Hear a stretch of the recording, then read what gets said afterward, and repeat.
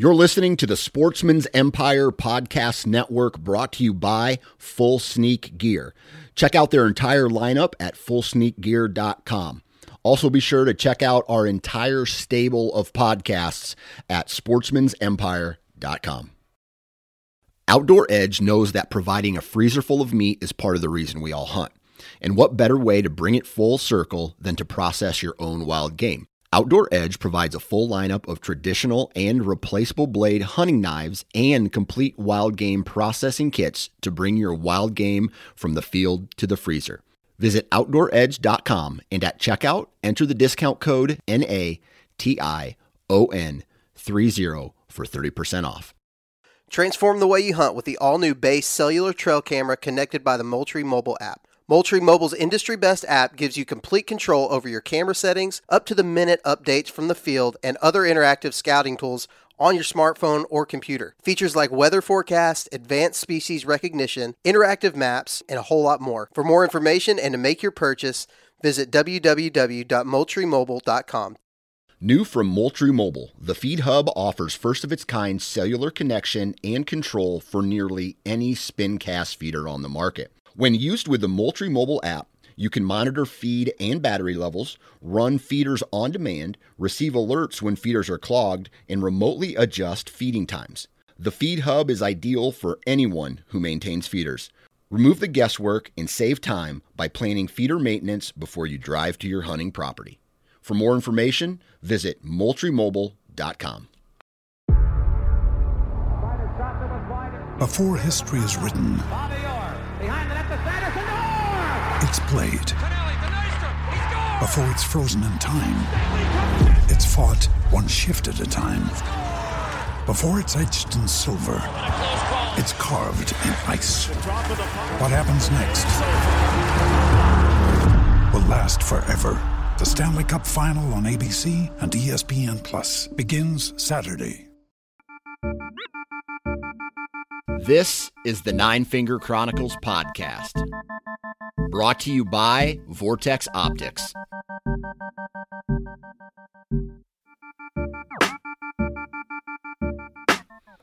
Mic check, 1, 2, hang on a second, here we go. Welcome back, everybody, and thank you for taking time out of your day to hop on this podcast and listen to a dumbass talk, basically is what this podcast is about. But this episode, I feel like a dumbass because today's guest is so good at what he does. We're going to be talking with habitat specialist John Teeter of Whitetail Landscapes. Now, he also has a podcast here on the network, and it's all about habitat management and improvement and things like that. Now, I brought him on, and so don't get worried because this isn't about habitat like modifications and how to do a whole bunch of stuff. There's a little bit of that in here, but we use that reference to make a point. And so what we're trying to accomplish in this episode today is a conversation about how deer use terrain to regulate their body temperature, right? So when it's really hot outside, they're seeking a cool environment. When it's really cold outside, they're seeking a warm environment. And so we're using specifics here to like specific terrain features, vegetation types, water, soil, canopy cover. And he talks about all of these things in hopes that we can find ambush points or what to look for, even if you're a public land guy or you don't have the ability to modify your hunting property. So you know what to look for as far as those terrain features, edge, food sources, open timber versus, where the sun can get through the trees. And we kind of talk a little bit about preseason. Or early season. We talk about mid-season. We talk about cold temps. And it's just a really good conversation. And it gives us another thing to think about when we go and do our scouting. Because as we all know, the environment changes as the year comes and goes, spring comes. when summer comes, everything gets real thick, vegetation's real green, everything starts to die off, vegetation leaves the stems, and now we're wide open again. And so the deer are looking for the most comfortable place, so it's not necessarily the same place every single day, every single year. All right. So we talk about identifiers and what to look for when, looking for good deer bedding in different times of year, how deer use those terrain features, and where to set up. So very interesting episode. And,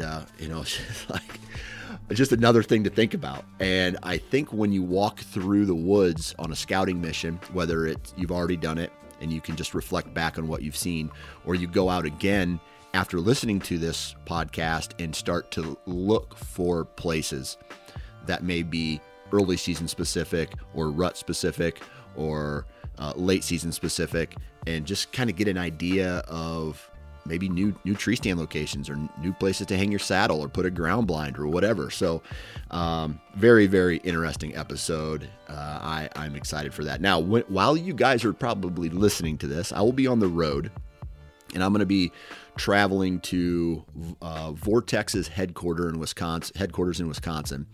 And I'm going to go on like a content mission there. I'm taking a tour of their facility. I'm looking forward to that. I'm going to be meeting some guys that I've only kind of had conversations with over the phone, had a whole bunch of different communications with, but never shook their hands and met them in person. So I'm going to go do that. I'm going to be getting a whole bunch of cool content from those guys, a whole bunch of, recording a whole bunch of podcasts. So for the next couple of days, if you're listening to this, follow along on social, because I'll be doing some stories and, getting to meet the people behind the product of Vortex. They're our title sponsor here on the Nine Finger Chronicles. I love what they do, and I think they like what I do, because I think that's why they work with me. So it's going to be interesting the next couple days, I'll say that. But before we get into today's commercial, ExodusOutdoorGear.com. If you guys are looking for a very reliable trail camera, go check out their website, ExodusOutdoorGear.com. They have 3 different options. They have a cell cam called the Render. They have a Lift, which is, it's not a cell cam, but it's their higher end trail camera. And then they have a more affordable option in the Trek. And all of them work good. I just absolutely love the feeling that I walk away after I make, user error. Sometimes you just can't, sometimes you can't avoid user error. That's just me being a dumbass. But when I do everything that I'm supposed to do, I'm confident that my trail cameras are taking pictures. And so I know that they're taking pictures. I know I can use the data. Man, I've had them out for every, short periods of time, taking a lot of pictures really quick. And I've also had them out for over an entire 12-month period, over 12 months. So it was like 13 months, I believe it was, before I checked that. And it was a less of a picture count, but it gave me an idea of what kind of was coming through an area all year round. So that was pretty interesting. And so go check out ExodusOutdoorGear.com. Excalibur crossbows. I'm really excited for this, because I'm going to be purchasing or getting, I don't know what I'm doing yet, but I'm going to be purchasing an Excalibur for my family. And I really think Excalibur, not only do they have a variety of crossbows that can fit anybody. The cool thing about that is they have styles for, my wife's a small person. She's not a midget, but she's small. And we have my kids, and they're tiny right now. But I want a crossbow that can accommodate them and potentially me. And so I think Excalibur is going to be a great starting point for them, and it's going to give them the opportunity to get outside and shoot something when right now they just don't have the power to draw back a bow. So with that said, ExcaliburCrossbow.com. If you're in the market, whether for yourself or for any kids, I need you to go to their website and check out everything that they offer, man. So ExcaliburCrossbow.com. And they have a new, one of their crazy, more recent crossbows is the Excalibur Twin Strike. It holds 2 arrows or 2 bolts.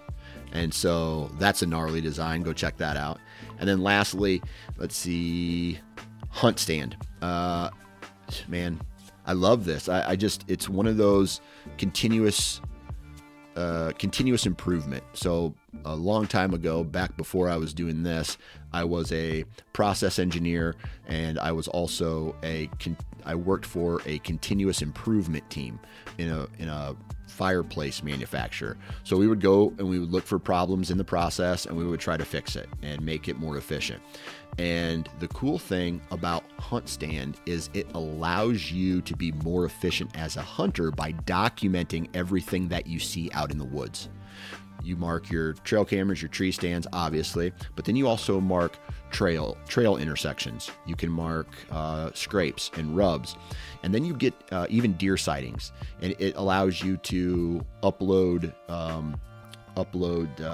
your trail camera pictures for that kind of management as well. And what it does is it allows you a journal and a map that shows you where deer move, where the most sign is, and it almost gives you the ability, if you're smart about it, to forecast deer movement based off of the data that you've gathered, right? And I know that's a lot to comprehend right now, but if you do it right, Hunt Stand can be an excellent tool for whether you are looking to shoot your first deer or whether you're looking to shoot the biggest deer of your life. That documentation and that data will help you. I guarantee it. I do it every single year, and it just gets me closer and closer, and it helps me avoid areas where deer don't move.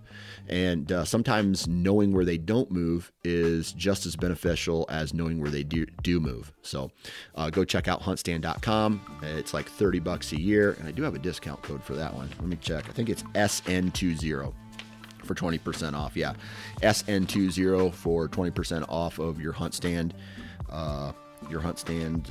membership, and 20% off $30 is lower than $30. So that's very affordable as well. So enough of that. Let's get into today's podcast about how deer use terrain to thermoregulate with special guest John Teeter. 3, 2, 1. All right, joining me today on the Nine Finger Chronicles podcast is our local habitat specialist from the Whitetail Landscapes podcast, John Teeter. How are we doing, man? Hey, Dan. How you doing, buddy? I'm doing good. I don't know. What's it like out in New York right now? Snowy. It's snowing. Snow on the ground. Okay. Yep. Are you northern New York, or where are you at? So I'm in central New York. So if you were kind of draw, I guess, a line, I guess, in upstate, basically across the center of the state, I'm basically right dead center. So north of me is northern tier. It's even colder. They get a little bit more lake effect snow. Where I'm kind of right in the central area, which is a good hub zone. I can travel all over the place. Our airport, we've got hub zones all over the place. So it's good for me from the business side. Gotcha. Okay. All right. Yeah, man, we've had nothing but it's like gloomy days here, and I'm ready for a sunshine day here in Iowa, just so I can go outside and do something. It's already April. I think we've only had like 1 50-degree day so far this year. I'm kind of looking forward to summer, to be honest with you. Yeah, I'm in the same place. I mean, I've had enough of this. I had to cancel a client this week just because we've got another rainstorm coming, and it's brutal walking and talking in the rain. It's no fun. So I had to move them. I think the one thing here, like yesterday, I'll give you a funny thing. Yesterday, my wife kicked me out of the house and she said, go do something. Okay. This wasn't permanent, right? This wasn't like, she's fed up with my shit. Temporary, just a few hour, space. So she said, go do something. And my daughter and my son were away. So I went over and I went to my land, and I had about 30 trees to plant. So I'm tree tubing, I'm digging in the ground, and it starts snowing. It's a blizzard, and I'm in the middle, and I'm thinking to myself, do I really like doing this? Like, I questioned my sanity at that point, and I'm like, well, I mean, this is what I'm supposed to love. I mean, this is what I do professionally, so I should like this. And I was just like, no, I don't like any of this. This sucks. That's kind of where I was at yesterday, and I can't believe we're getting snowstorms, now. Yeah. So, I gotcha. All right. So when we started talking about what we were going to talk about on this podcast, this episode today, you said, oh God, I already forgot it. deer or deer thermoregulating bot. What was it? What was the term? So we want to talk about energy exchange and thermoregulation. Okay. Now, I know this seems like far out there. Science. This is like my major secret to killing big bucks. This is how I do it. And you can have every app you want, Spartan Forge, whatever app you have. I mean, this is my secret. I break down terrain features and deer interest levels because of their focus on thermoregulating. And we can get into that, but it's kind of understanding vegetation and habitat and why they want to use certain areas. And this is like right into my design process and a little unique to probably anything you've ever heard of, but that's just the way we have to think about things because, deer expend energy and we want them to be lazy on the landscape. And that's on highly pressured ground. Those are the things you have to focus in on. Right. Okay. So thermoregulating, when a deer's hot, he wants to find a spot that's cool. And when he's cool, he wants to find a spot that keeps him warm. Right? Yeah. Okay. It's that simple. Okay. It's that simple. It's that simple, but every year guys go out and they start looking for deer, right? For scouting, they're looking for sign. They're looking for places where deer live in hopes of, putting together a game plan to kill them, right? Tree stand location, ground blind locations, whatever. So let's talk a little bit about just from, you've built this idea, right? This process in your head about this, using how deer use terrain to thermoregulate themselves. Are there any, let's just start where are some of these places? Because there's a wide variety of landscapes from very flat, no terrain ground that deer live to almost mountainous type terrain where whitetails live. So let's talk a little bit about where some of these places are, and maybe you can talk in specifics or you can talk in general about places that deer thermoregulate. Yeah, so I think the one thing is to understand the terrain differences on your landscape. And one of the most obvious when I think of terrain, I think of rugged mountain settings. And rugged mountain settings are really not conducive to quality soils, quality climates. And when I say quality, they're tend to be cooler. And of course, those are big impactful elements across the landscape. So I get to travel all over the place and design hunting properties, right? That's my professional career, and that's what I focus on.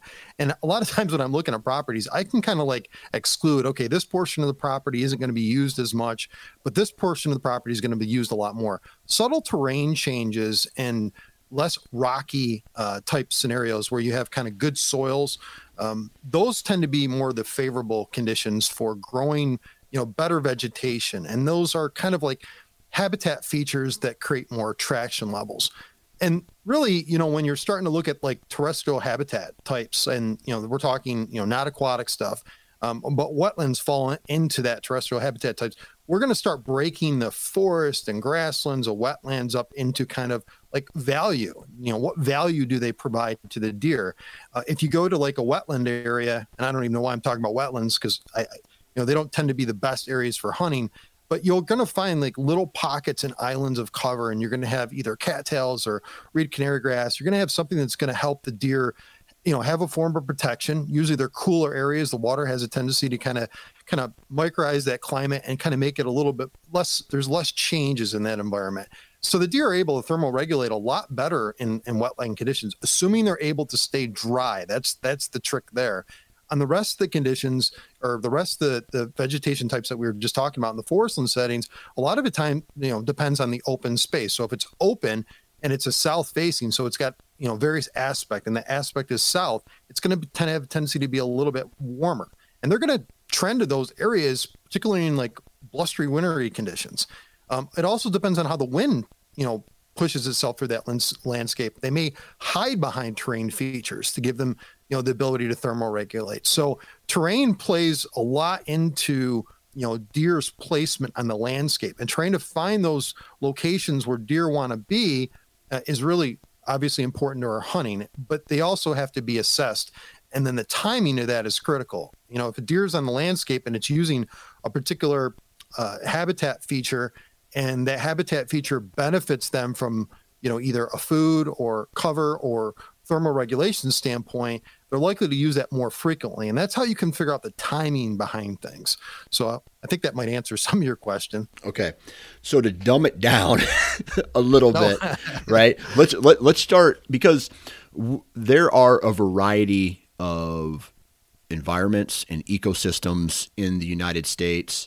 Is it something as simple of finding the coolest spot during a hot day versus finding the warmest spot during a cold day?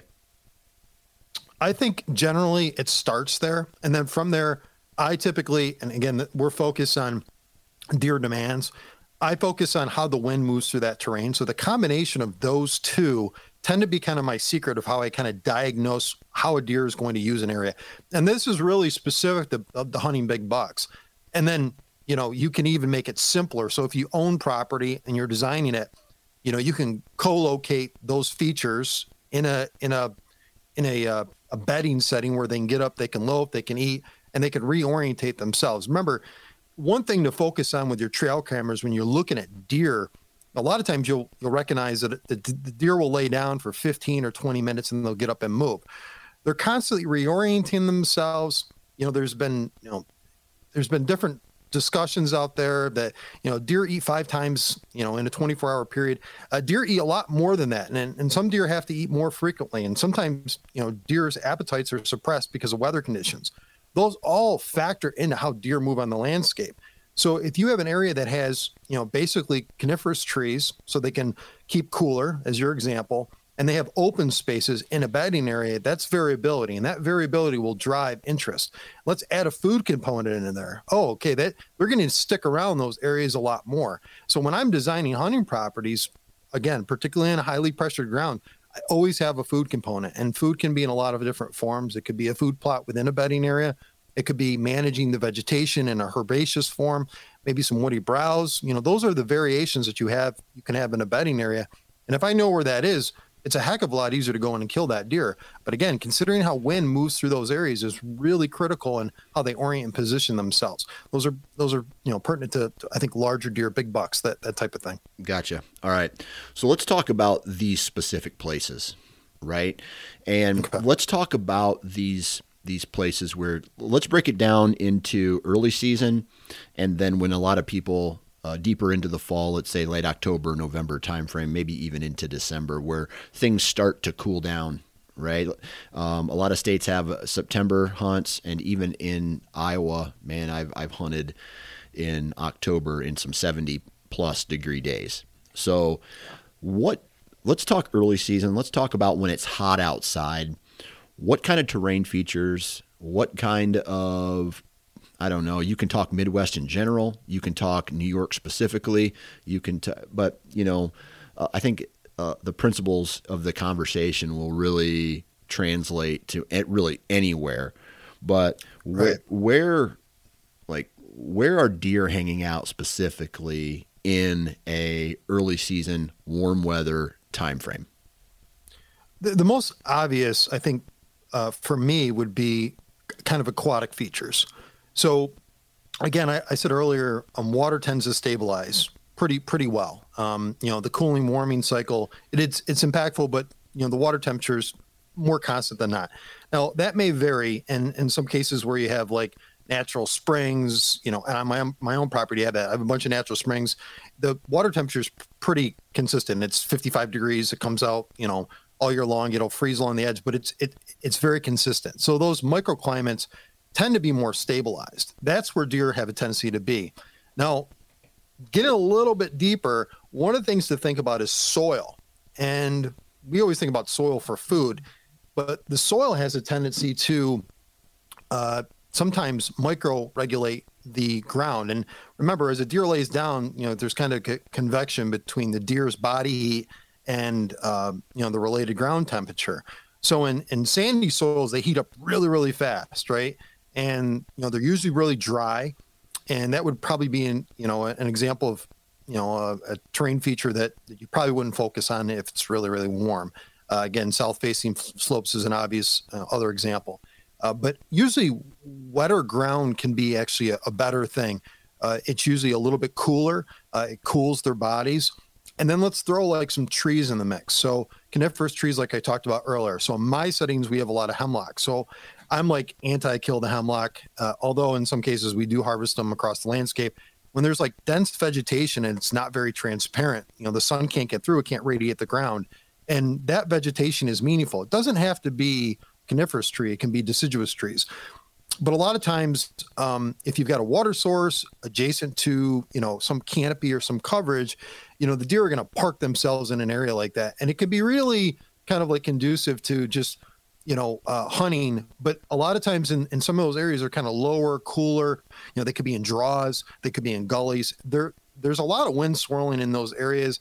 And then the wind's going to be variable and you're going to have thermals, exchanging quite a bit when you have a water source like that. It's really kind of hard to figure out exactly what the wind's going to be like in those areas. So typically I'll hunt at the end of a draw in those examples. And if I'm gun hunting, I'll be able to shoot up that draw. If I'm crossbow or bow hunting, hopefully the deer are kind of, purging themselves down that draw towards me. So that's kind of a strategy from a design standpoint and looking at the environment. Yeah. Okay. So from a where they're bedding, where they're at standpoint, hot air rises, cold air sinks. Mm-hmm. Are we talking, and you mentioned at the end of a draw, so when it's hot outside, we're thinking that they're going to be lower in elevation? Likely lower in elevation. Again, it has a tendency to be variable. And again, this is it also relates to the health of the animal. So an animal that, and of course, time of year, and if, the body, the fat content drives an animal to make decisions to move. The wind content or the wind volume will displace them in different locations. That's usually wind relates to cooling factors, but generally speaking, their position and elevation could be variable based on the amount of cover. So let me just give you an example. I worked on a property a few years ago where we went and we terraced a hillside. So you had an east-facing hillside, and I went in with a dozer and I dozed all these benches. And then I went in and I closed off the benches because deer have a tendency to travel benches, but they travel them irregularly. I don't know if you've experienced that when you're hunting. They'll come up and down, but if you isolate a bench, they'll use that area. The minute I added vegetation in that area, it pulled them from a bottom location to a middle location. It made them a little bit more visible for hunting, and it tied into a hunting location setup that we had in this individual's property. So you can change your location based on the volume of cover, and that volume of cover will allow those deer to thermoregulate a little bit better. That makes sense. Okay. So is that then, okay, so you said east-facing slope there. Is that a place where they're bedding in the morning to catch the thermals? Because then what I assume is, or they're bedding somewhere else and then they come in midday and bed there because now the sun is behind that area and that area is starting to cool off. Yeah, and yes, I mean they'll typically bed higher on an east-facing slope in the morning. They will catch thermals in there. Obviously, that's in concert with the wind conditions. So the combination of those, the wind's going to have a tendency to swirl. I mean, in concert with that, if you're creating a bedding area and you've got like a north face or a north-south facing ridge and you've got spurs off either side and you just encapsulate this bedding area and you're kind of using the thermal wind conditions to allow the deer to focus on one side versus the other, that's the ideal setup. I mean, if you have that on your property or you're considering purchasing a property that has a lot of east-facing access from the standpoint of deer, where they have these little ridges come off. If you also have west-facing where they have, those fingers and knobs that come off it, it can be really, really productive. So I would say that deer have a tendency to be higher and in the afternoons lower. And, that's just a general statement, but sometimes you'll see variances to that. It's not one size fits all. It's kind of a rule of thumb, but I would say that you'll see some variation in it. And again, it depends on the cover type. If they have these travel corridors that have a lot of cover surrounding them, they'll tend to use those a little bit more. They're susceptible to light conditions in the evening that dictates how frequently they move. I mean, there's a lot of things that go into, their decision to move across the landscape. And, thermal wind combinations in concert with just the vegetation is really, it's I guess it's a bit complicated, but it's really kind of the factors that, compile up to give you kind of more data to know if you can go after that deer or not. Yeah. I got a good story for you, Dan. I want to talk about my buck that I killed this year because I think it's a little crazy. Okay. So, all right. So, I have a small 50-acre property. Okay. And I had this big buck that was on my property this year. And the reason I want to talk about this was because this deer was not on my property 3 years ago. And he was utilizing a neighbor's bedding area. Now, the neighbor couldn't really access it without really disturbing it, which was a huge blessing to myself. And I knew he was using an area this year, and he had used it a little bit last year, a few times. And this year, what had happened was I had assumed he'd use this ridge again. And this is an offshoot. It's another ridge that's adjacent to my property.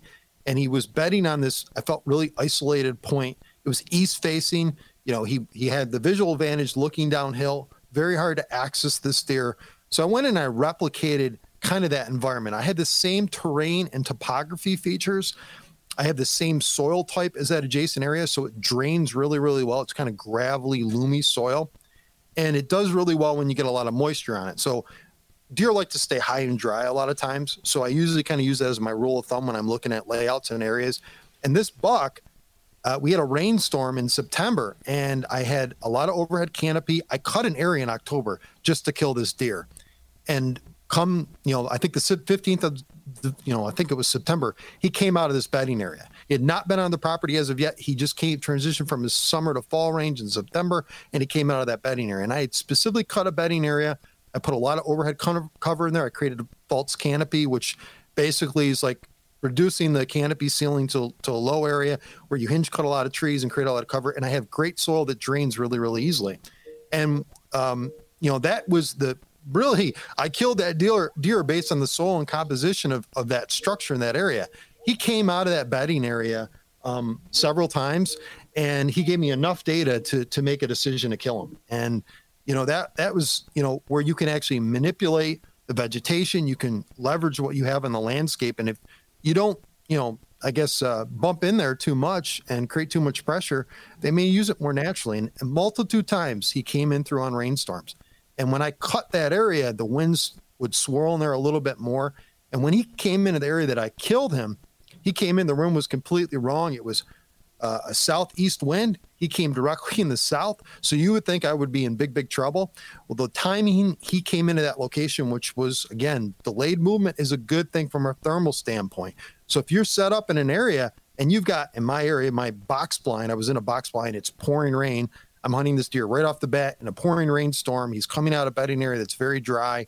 And basically he swoops up into the food plot, and my thermals are just dropping.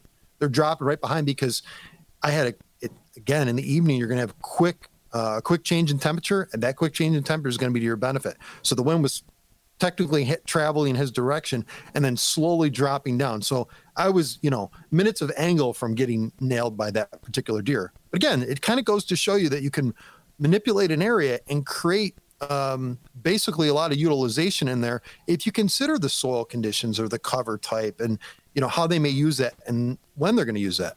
So right. Hopefully that's a long story, but an example of success, right, putting the pieces together. Right. So from a habitat standpoint, what you did is you created a environment that this deer wanted to seek out. Right. Absolutely. Dry when it's wet. Something from a wind standpoint that would allow him to feel comfortable. And, there was a bedding area in there somewhere that he felt comfortable, and a food source that he felt comfortable coming out. And your thermals did what you wanted them to do, and they got sucked down to the lowest point, and he came out and you shot him. Now, yeah, a lot of people who listen to this podcast don't have the ability to alter the environment or own their own property, or may just hunt public. So how can we translate that story into a success story without doing all of that work and maybe just making up for it by scouting? Yeah. Okay. So, and I want to be, clear with everybody. I've hunted public land. I've been in this exact same situation, so I can completely relate to everybody who experiences this. The biggest thing you can focus in on is food availability. So if you're looking at a landscape, and forget if it's mountainous terrain or flat ground or wetlands, start to go in and identify the food and think about the food seasonally. So in the northern latitudes, the deer transition to woody browse a lot sooner than people recognize. In the big wood settings, they absolutely transition to those areas. Those clear cuts or cutovers, as people call them, the edges of those tend to be the most utilized from a bedding standpoint. The interiors can be sources of food. And if they have these large, like clear cuts, 10, 50, 100 acres, you've got to get in those areas and figure out how deer are accessing them and when. And big bucks have a tendency to kind of isolate themselves on points. They like the visual advantage of things. They like to use wind to their advantage. They don't always move with the wind. I haven't found a lot of consistency in that, but they have a purpose to what they're doing. So when you take your trail cameras and put them in a field and start to evaluate how they're using the landscape, I focus on hubs, so high points during rut areas. Those tend to be more social areas. You'll find a lot of scraping, rubbing in those locations. They may be adjacent or near cutovers or clear cuts. Saddles tend to be used quite often. I see variable movement in saddles, but I see more movement in saddles when deer are breeding. So it's a time of year type thing. Draws, bottomland areas, those are early season warm examples. You can, again, attack deer in those settings. But again, you got to be careful because the wind in those settings are really kind of hard to hunt. The one thing I will say, and I think this has been really one of the secrets to my success hunting, is as the season goes on, I get nervous. You start out low pressure, and that pressure usually increases, particularly on public land. And as gun season comes, hell breaks loose and everything's all over the place. But I think walking into a setting like that and recognizing the earlier and more frequent and the more on top of I am on these seasonal food sources and having awareness of this, the less I'm dealing with, additional pressures. And by the way, the deer in the breeding cycle are more variable in their movements. They become more less consecutive or patternable in their daily movements. So you're hunting big woods, you're usually hunting cycles of movement or cycles of pattern. And that's what I see a lot, and that's what I've experienced. Whereas if you're in block timber country, farmland, their movements will be a little less erratic, more consistent. But again, that pressure factor definitely sways into the frequency of movement and how consistent they're moving across the landscape. So I always say early and often, pick locations that are high and dry, find the best food sources, and start to tell yourself a story how deer are using the landscape. Gotcha. That is my secret. That's how I kill big bucks. Playing devil's advocate here, how do you find a high and dry spot in a low and cool environment? I mean, there could be 1 or 2 foot elevation changes that could be everything. And wetland areas, I've worked on clients' properties where we've had to displace soil to create those, but you'll find them. And the plants that are in those areas, so like you'll see black spruce in areas that are kind of wet, large, white spruce. Those plants will be indicators of high and dry areas. If I'm in an area where there's white pine, it's likely on a dry area. So the species that are there will be an indicator of dry ground, and that will be helpful. So you can look at the trees and say, okay, the other thing I like to do is if you got a hillside, and I was kind of focused on east facing slopes because they tend to, favor the west winds. And, on those east facing sides, you'll find where, years ago, trees will tip over. There'll be a divot and a cradle. So a low spot and a high spot, and that'll create an elevation change. And that elevation change, assuming it's flat, can be, really kind of a great place for a deer to bed up.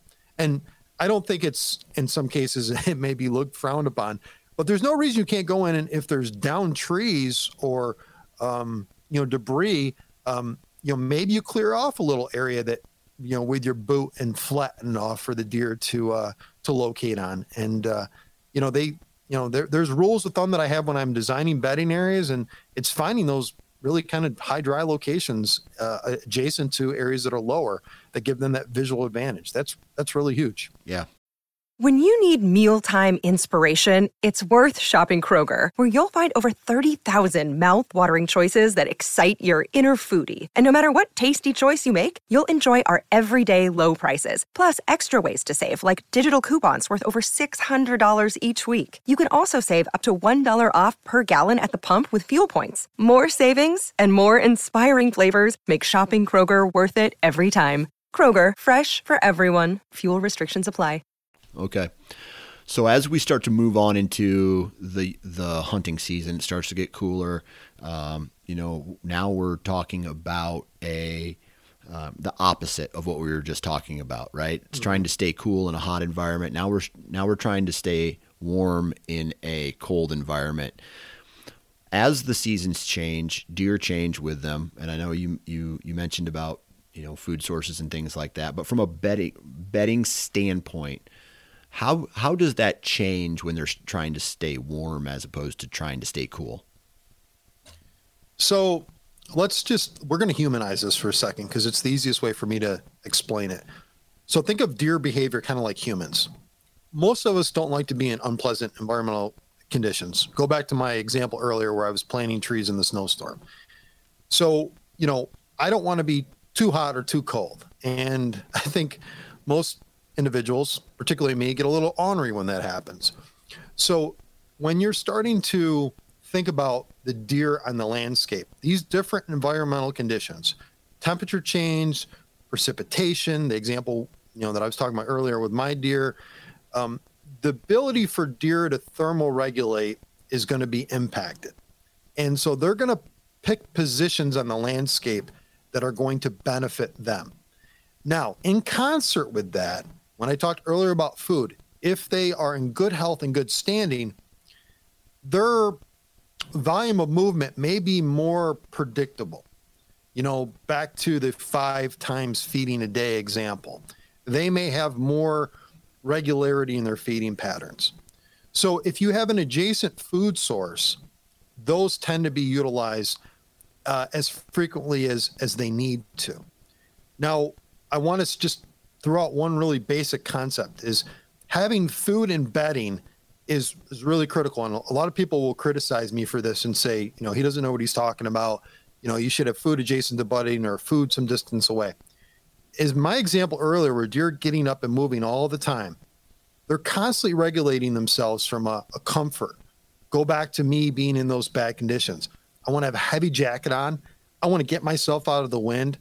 I want to protect myself. And then add into the security piece of it where I don't want to get shot or killed.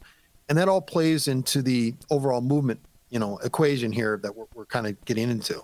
But case in point, when you're dealing with in the winter months or the colder periods, wind and snow have a detrimental effect on deer and they increase their energy demands.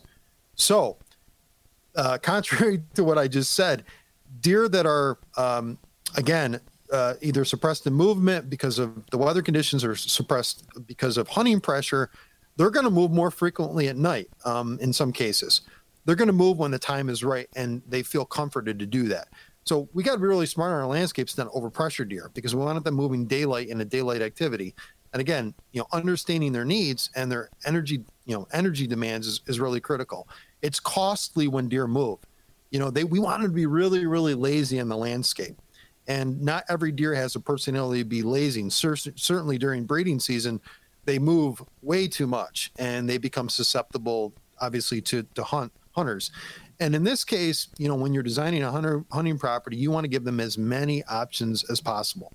And given that, they could, if you're providing, a la carte, the full buffet, and they have these options, they're going to be more selective on your property. And again, not having that across the landscape basically puts you out of the game from a hunting standpoint. And that's really what I'm trying to fix in most properties. Gotcha. So in a roundabout way, I think I answered your question, but temperature, precipitation, those are like really important things that you've got to consider. And when you're building and designing, if there's a lot of northwest winds, you're going to, in your bedding areas, maybe you place more coniferous trees to knock down that wind, or maybe you have layering, or you cut timber to create more structure to kind of give them the ability to have kind of these more regulated environments where they're not so susceptible to environmental conditions, if that makes sense. What about this? Maybe you know this, and maybe this might actually be for a deer biologist to answer. But Okay. From your experience, do you think deer are bedding closer to food sources when it's hot or when it's cool? I mean, I guess. All right. So, like in the South, so these would be southern areas. They're going to be usually nearest to resources that have the most water content. So, if these plants have the highest volume of water content, they're likely to co-locate, as close as they can to those plants. There's another concept that I employ that is it'll be a little foreign to anybody who does it focuses on this stuff, but it's called agroforestry. So I want a lot of cooling. So let's say I'm designing a food plot and I have a wide open setting. A lot of times I'm in placing trees in rows in those food plots because the plants evapotranspirate and they're susceptible to radiant energy, and water basically dispels into the air. So the plants lose water content as the days go on. What you want to do is to have some of these settings with enough light to produce plants so they can photosynthesize, but you're not creating an environment where, the plants are deprived of water content. And that water content, if it stays in the plant, it's consumed by the deer. So I think water content in plants drives a lot of their reason to co-locate in an area. And they're very smart about it. You also notice big bucks forage a lot on leaves, and they spend more time not in food plots. They spend more time in the woods, and especially in clear cuts, because their diets are a little different than does, and their protein and other micronutrient focused consumptive plant interests are a little bit different. So, diets drive location as well. And you have to think about that. And, these are really important things to think about when you're designing a hunting property. So, yeah, Dan, I would say water content is probably the killer. And by the way, water holes, and I'm not a fan of them, to be honest with you, from a maintenance standpoint, but water holes can be killer in those fall months because you notice a lot of the plants are kind of successing, they're dead. So they don't have a lot of forbs on the landscape, and they're running around panning, chasing does. They'll spend time at water holes, and water holes have become really valuable. If you're not experiencing a drought, or if you're experiencing a drought, they could be valuable then, but they can certainly be valuable during hunting season, assuming you don't have a lot of succulents or food on the landscape that has a lot of water content. Gotcha. All right. So then, same question, different time of year for a guy who doesn't own property, hunts public, Yep. can't manipulate the habitat. What is he looking for specifically in the cooler months to where deer are spending more time? Well, so it's a combination. So if you're looking at a property layout, a lot of times what you'll see these, dense stemmy, and I'll quickly define this for everybody because I think people get confused. There's areas that are hard to get into. If they're not accessible and they're very, very stemmy, they're not likely to use those areas. You have to have the right space in those cutovers or clear cut areas. So what I would focus on is the dense cover that's very accessible. Those dense cover areas typically have a lot of food sources, and they're usually in the form of shrubs or young trees, saplings, seedlings, what have you.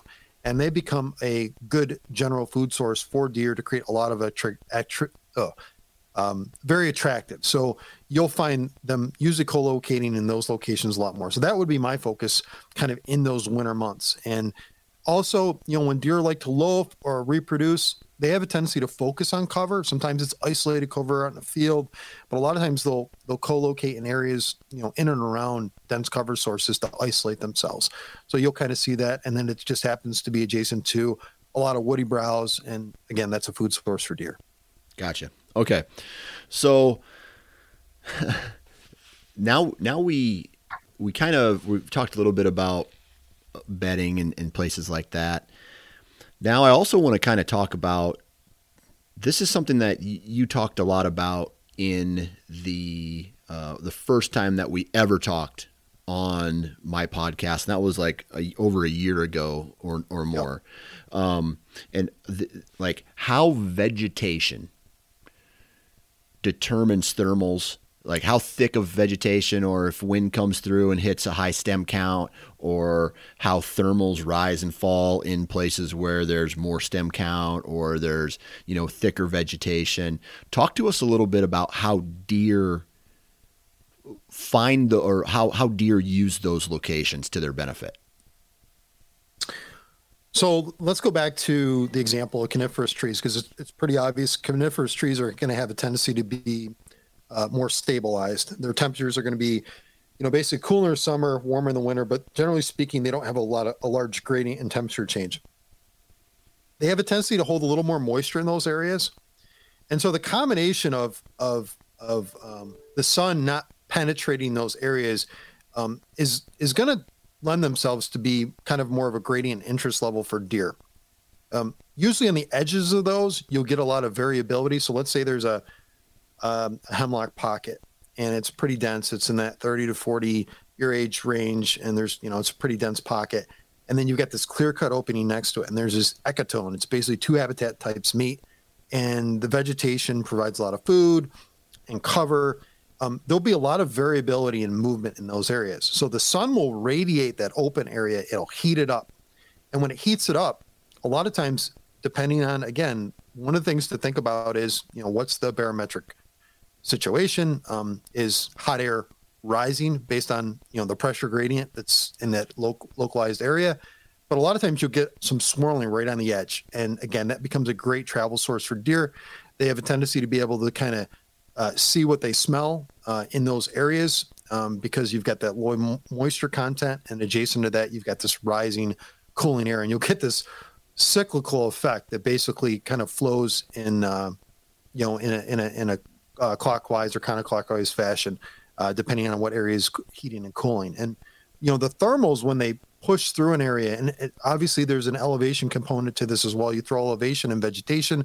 You got to pay attention to that. And I think it's hard to explain it, but the easiest way to look at it is you throw out like a milkweed. A lot of people use milkweed or something that kind of gives you an indicator, some wind indication tool, and you throw it out there and you watch it travel. It's going to vary all day. There's nothing consistent about it. Thermals will be far more consistent because the rising and falling of the sun is the same. The abiotic features, the terrain features don't change. What does change is the cover. So if you go in and manipulate an area and clear it off, you got to recognize that there's going to be different movement of air in those areas. And depending on the volume and speed of the wind, it could have a tendency to toilet bowl in those areas. And you just got to have awareness and pay attention. When I'm clear cutting an area, it's usually an area I'm not hunting. I'm doing it for the benefit of the deer, and I'm doing it because the wind's going to move erratically in those locations. And it also depends on the speed and height of the wind. Usually wind is a lot faster as you kind of go up in elevation, and it slows as you go down lower. And then throw in concert there like layering of shrubs. And when wind hits shrubs, it tends to slow down. It meets a friction point and it slows down. Well, then it eddies and it turns and it churns. And, the thing there is that it's really kind of hard to predict that in a landscape. And I don't want to make it sound impossible. And you don't want to be like a boy in a bubble going into hunting and et cetera, et cetera. Or, my example, I'm hunting out of box blinds more because I have a lot of undulation and change on my landscape because, again, it's one of those things that are hard to deal with. You've got to go in and assess it and say, okay, I'll take, maybe the September period or maybe the winter period when we don't have a lot of snow on the ground and just go in there and just see how it moves. Like factor in the wind conditions, leeward sides and thermal changes throughout the day. And it's going to change all day long. It's very hard to explain, but I think that you've got to pay attention to those things and just see visually how it moves across the landscape. I can tell you when I cut an area, I have a pretty good idea how the wind's going to move, but I'm not 100% certain. And our climatic conditions, the way the jet stream flows, the environmental conditions at that particular time, that's all going to change how wind kind of moves through the landscape. And you've got to kind of think about that. It's going to be variable. Like you can't just say dimensionally, okay, we've got a west wind and it's going to, travel over this eastern knob. So I want to get really high in the mornings because my thermals are going to come up. Well, that westerly wind could shift a little bit. You could have an opening and it could create a little bit more swirling in the area. And it's not just this, thermal rise and wind over the top and you're high enough so you're clear. It's just, you got to pay attention to those things and just, run some milkweed, give yourself indicators to understand how it moves across the landscape. Hopefully that answered your question, Dan. In a roundabout way, but I'm going to ask another one right off the bat here. When it comes to deer hunting, specifically, putting yourself, we all want to put ourselves in the best spot. Are there trends that you see, or are there specific places where here's what you should look for? You should look for this terrain feature with this edge and a morning hunt or whatever. And it seems to be consistent enough to where you would say, hey man, I'm looking for this when I'm scouting and I'm going to go hunt it. All right. So I would say high barometric pressure days allow you to cheat a lot of things. And you need to pay attention to everything you're managing across your clothing. I don't consume any food when I'm hunting. I'll drink a little bit of water. You're trying to put the least amount of compounds across the landscape. And think about this too. Like, remember, your compounds, as they get blown, your compounds off your clothing and your body, as those get blown, that's how you get wind detected. They'll dissipate, and it becomes questionable how long they're concentrated. If you sit in a stand all day long, there's going to be compounds all over the place that deer are going to be able to pick on up eventually. I mean, you could wear these carbon suits or whatever people are wearing nowadays to protect yourself. It's very rarely going to happen. Barometric pressure days are kind of funny. A lot of times I'll pick those days to hunt because you can almost cheat the wind. A lot of times because your body's heating up and it's pulling basically up in the air your compounds. The deer are less, it's less impactful. They're not detecting those particular situations. Now flip it around and have a high moisture day. High moisture days are absolutely the worst. I mean, the deer's olfactory system works the best. Your molecules attach to those moisture compounds and they're all over the place. And they usually sink because of the weight. And usually those are low barometric pressure days. The deer will take full advantage of those situations. And I would stay away from those days and stay more inclined to hunt barometric pressure days. And then even in the barometric pressure days, I won't always hunt high on a hillside. I may hunt low in some cases, and I'll stay away from openings. So stay away from clear-cut openings, hunt the edge, hunt in more stabilized timber settings like I discussed earlier. And if you're designing a hunting property, you can pinch deer down in those conditions, and you could, hinge cut some trees and make them come around a bend and make them more susceptible. The other thing, and I know you've talked about this on your podcast, is focusing on these, deep ravines and draws and gullies and basically areas deer can't frequent. Those become killer sites, and basically, they create this, temporary or permanent access issue that, deer can't get in those areas. So you have these dead zones. So having dead zones in concert with barometric pressure days, and usually being a little bit higher normally, depending on what side of the slope you are. And if you're on west-facing slopes in the mornings, those could still be cooling. You could have temperature drop. North-facing slopes are notorious difficult to hunt. Anybody hunts north-facing slopes and kills big bucks, give me a call because I want to learn how to do it. It's tough to do because they're always dropping. They actually drop all day long. I've had days like that. So hopefully that gives you, some indication of what I would do in a landscape setting. So, and you mentioned this, and I would agree that on a high barometric pressure day, everything that we talk about as far as locating deer and how they move through the terrain, I would argue that a low or a high pressure day, you could probably see more deer movement in certain areas. Find us an area that your thermals are going to rise and you have a predominant wind direction. It's just going to be perfect for you. But do you think that on the opposite end of the spectrum, there are ways to, on a rainy, low pressure day, where you could also use that same strategy, but just flip everything to make the success go up on low pressure days? So, I killed a buck this year on the low pressure day, rainy, stormy day. Yeah. I used two factors going in there. The rain was a benefit, but the intensity of rain is meaningful. So this will add to your craziness, and your listeners will think I'm nuts. But again, this is part of the process. So I waited to the highest intensity of rain to make my decision to go in that stand. Usually I would go in around, in this case, probably about 3:45. I went in at 3:00 because it was the highest rain precipitation was coming down at the most intensity, right? So that gave me kind of a clean entrance in there. That was my objective. The thing there is when you start to get that misty rain, and this is what really is concerning, misty rain in concert with light winds. So even think fog.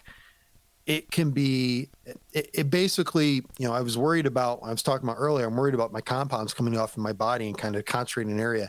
It even concentrates more.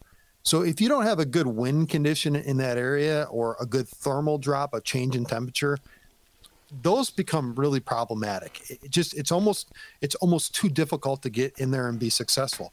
The reason I was successful in that hunt is I had a box blind. And I years ago would never, ever think stooping to hunt out of a box blind.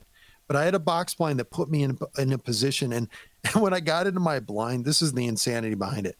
I was like super nervous to kill this deer, right? I was high anticipation. This is right off the bat. It's do or die. I went after him at the worst day you could go after a deer. But I knew he'd move in these conditions, and I knew where he was going to be. And, I slowed my breathing. I meditated in the tree stand in the box blind. I didn't eat anything. I didn't hardly move. I just kind of just chilled. And, I tried not to expel as much, air from my breath. I mean, there are all those things that, went into it. Whether it helped me or not, I don't know. But it's certainly, the deer had all the advantage. And when they have all the advantage in those situations, they're going to move way more frequently than people give them credit for. So people pay very little attention to hunting on days that are very difficult. And mind you, I was bow hunting too, which adds another factor into the tracking of this deer after you shoot them. You're putting yourself in a huge disadvantage, and you've got to consider that when you're going after deer. So it was low odds, low probability, but high probability of movement. So sometimes they're in the best condition. I would say use terrain to your advantage on those days. That's probably the most important, and the timing is critical. And when you have these like rainy days, you can sneak in a little bit quieter. You can be a little bit more covert and get as close as you can to that deer. So that's kind of my recommendation. So yeah, it could be to your benefit, those conditions. I'll tell you this, man. I am a huge fan of hunting the tail end of like a huge rain system that maybe it's been dreary and rainy and sprinkles for like 48 hours, let's say, 18 hours. Quick. I don't think the quickness of like a quick rainstorm that comes through, like a big front pushes through, it's like a 4-hour event comes through. But when you have these periods of time where it just soaks everything, and deer, from my experience, is they just sit tight. And they know, for some reason, they know when it's going to start, when it's going to end. So maybe right before the event, they'll go out and they'll feed heavy, knowing that they're going to sit it out for the next, 18 plus hours. So they might, whether they miss something or like miss a meal, or they maybe just don't eat as much, or they stay close to the bedding area, whatever. But then there's something happens. And if you pair this with the pre-rut time frame, and I did just the same. In 2016, I did this. In 2018, I did this. What was the other one? There was another one where it rained all day, like the whole previous day. And then the storm left, and I was walking to the tree stand while it was raining, where I was setting up in the rain, and then the sprinkles stopped. And then the big dogs showed up, right? So they're like, hey, it's time to stretch my leg. It's time to go lay some sign.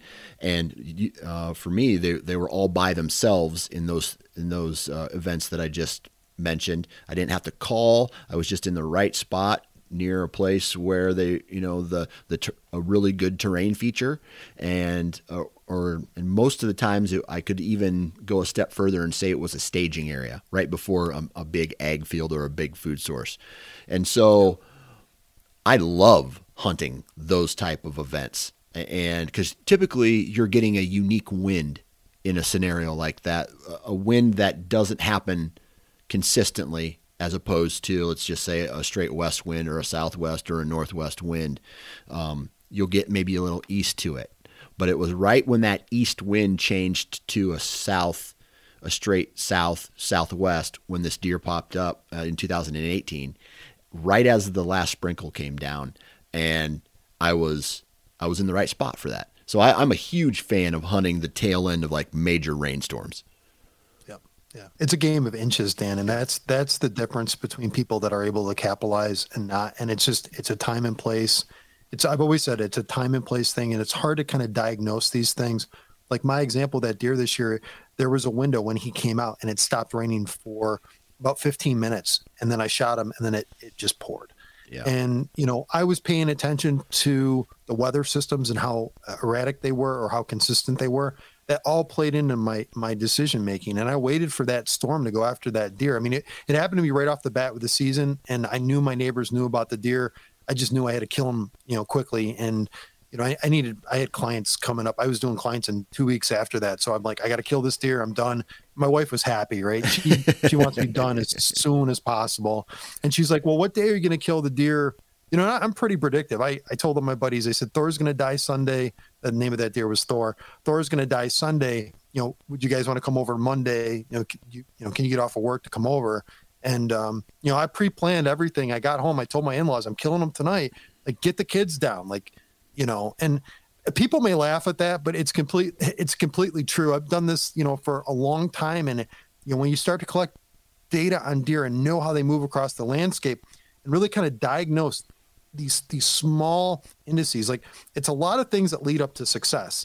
I did my podcast last night, and I was talking about, how all these little incremental things lead to success. It's all these things that you do across the landscape. It's not adding like red rose or dogwood. Like that's not the savior plant. Like there's so many different things that I do to get me to the end game. And, I'm not, saying like I'm a Cadillac hunter because I hunted out of a box blind, I kill this deer, et cetera, et cetera.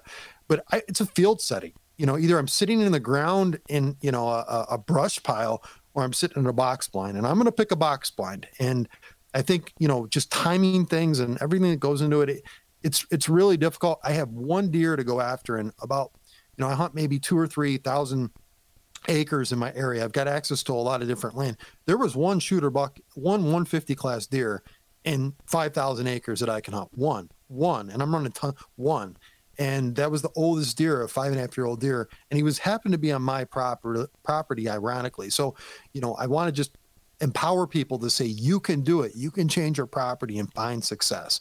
I mean, I've done it. I mean, some of the tactics that I'm doing, they are not mainstream. We talked about thermoregulating, and that's an important thing of how the deer, move and, consume energy or exert energy. Those are really important to kind of start to diagnose the reasons why they do what they do.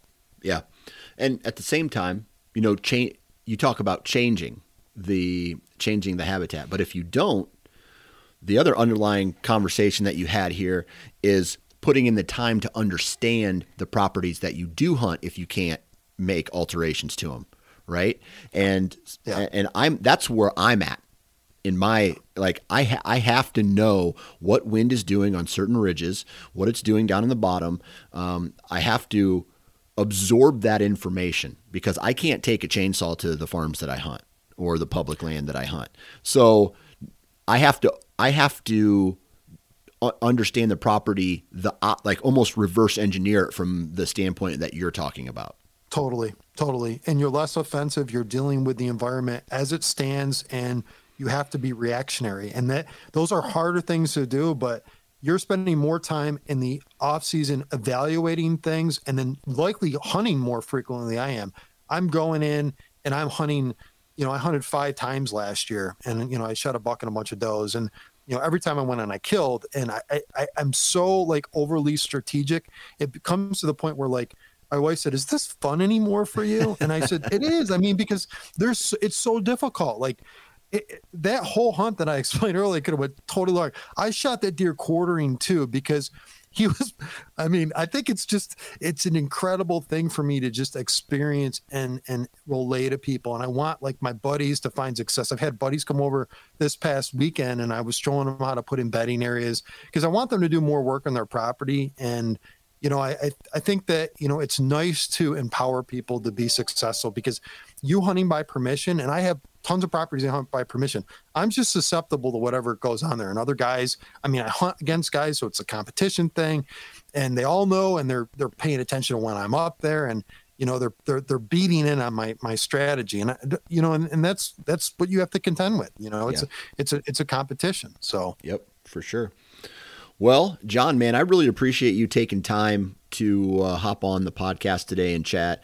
Real quick though, everybody needs to go take a listen to John talk on the Whitetail Landscapes podcast here on the network. But also, John, if people have any questions or they want to reach out to you about, you know, maybe habitat work on their properties, how do they get a hold of you? Yeah, you can go to my website, whitetaillandscapes.com. I'm on Instagram and Facebook at Whitetail Landscapes. You can call me. You can email me at john@whitetaillandscapes. You know, get a hold of me if you have questions. I will let everyone know, you know, there's been a lot of demand for me. I'm booking into the summer of 23 now. So I'm a year out. I'm completely booked. But if you're interested in having me coming out to your property, plan ahead. I'll give you a ton of homework and get you way ahead of the game. You know, I'm really focused. I've done some work in the Midwest, and obviously I'm a New England guy, Northeast guy, but I travel all over the place helping people. I typically don't do Southern states, but on our podcast, we have other guys that are doing that work in Southern states. So you can get a hold of me and I'll contact you to them, and they can do some work for you. But, you know, I'm happy to help anybody, and, you know, very sophisticated, involved. This is a little bit different from a lot of people that do consulting. And I am a really hands-on guy. I give you rules of thumb. I do work on properties from time to time, and it helps people improve. Like, you know, sometimes I'll go out for a consult that'll be a 2 or 3 day job, and they want me to stay and cut with them and just show them the basics to get them to the point of success. And I do that from time to time with certain clients. So I think, you know, there's a lot you can learn, and just, you know, again, feel empowered to do this. And like Dan said, like, scout and pay attention, and, you know, dial everything in so you can be successful this hunting season. Now's the time to do that. Now's the time to start scouting and planning ahead. Amen. Well, sir, I really appreciate your time. Thanks for all the information today, and we'll talk to you later. All right, Dan. See you, man. Thanks. I appreciate it. Now, I don't know about you guys, but after listening to an episode like this and talking with John, my mind is just a little bit blown. And so what I'm going to do is I'm going to go set a couple trail cameras out this weekend while I'm going to do a little turkey scouting, because I think I'm going to pull my daughter out of school again and get in there and start to put some trail cameras up, scout some turkeys. And at the same time, I'm going to try to figure out some of these thermoregulating areas that are going to be the best. They're going to be the coolest. And so when you can find things like that, then it just helps you, like I mentioned earlier, it just helps you put the pieces of the puzzle together. And that's really what hunting is, putting as many pieces of the puzzle together as possible to put yourself within shooting distance of whatever your goal is, whether that's a big buck or just fill in the freezer. So there's that. Thanks to John for hopping on and chatting with us today. Huge shout out. Like I mention this every episode, but I truly, honestly, like, if it wasn't for you guys listening every single week, this wouldn't have been my life wouldn't be happening right now. So I owe a lot to you guys. Thank you very much. Hopefully you guys enjoy this free content. And man, if you're down, if you're not feeling well, get outside, man. That shit will save you. And breathe some fresh air. Go for a walk. Go for a hike. Take your kids outside. If you are, and I'm getting to this point now where my daughter and my son, they really want to watch TV and YouTube a lot. And I feel like there is an opportunity. It's a bad opportunity for this to be a wedge and drive us apart. And I think that every time that we're outside, it becomes an opportunity to drive us closer together. So as the spring and the summer come, we're going to be spending a lot of time outside and just like hanging out. And I think that's going to make our bond, my bond as a husband and father, stronger. And that's the goal, right? So I know that's just a little outside of the box there, but I just wanted to say it because that's what I was thinking. So, dude, good vibes out. I hope you guys were receiving all the good vibes that I put out, man, because I put out a lot of them. Good vibes out, good vibes in, and we'll talk to you next time.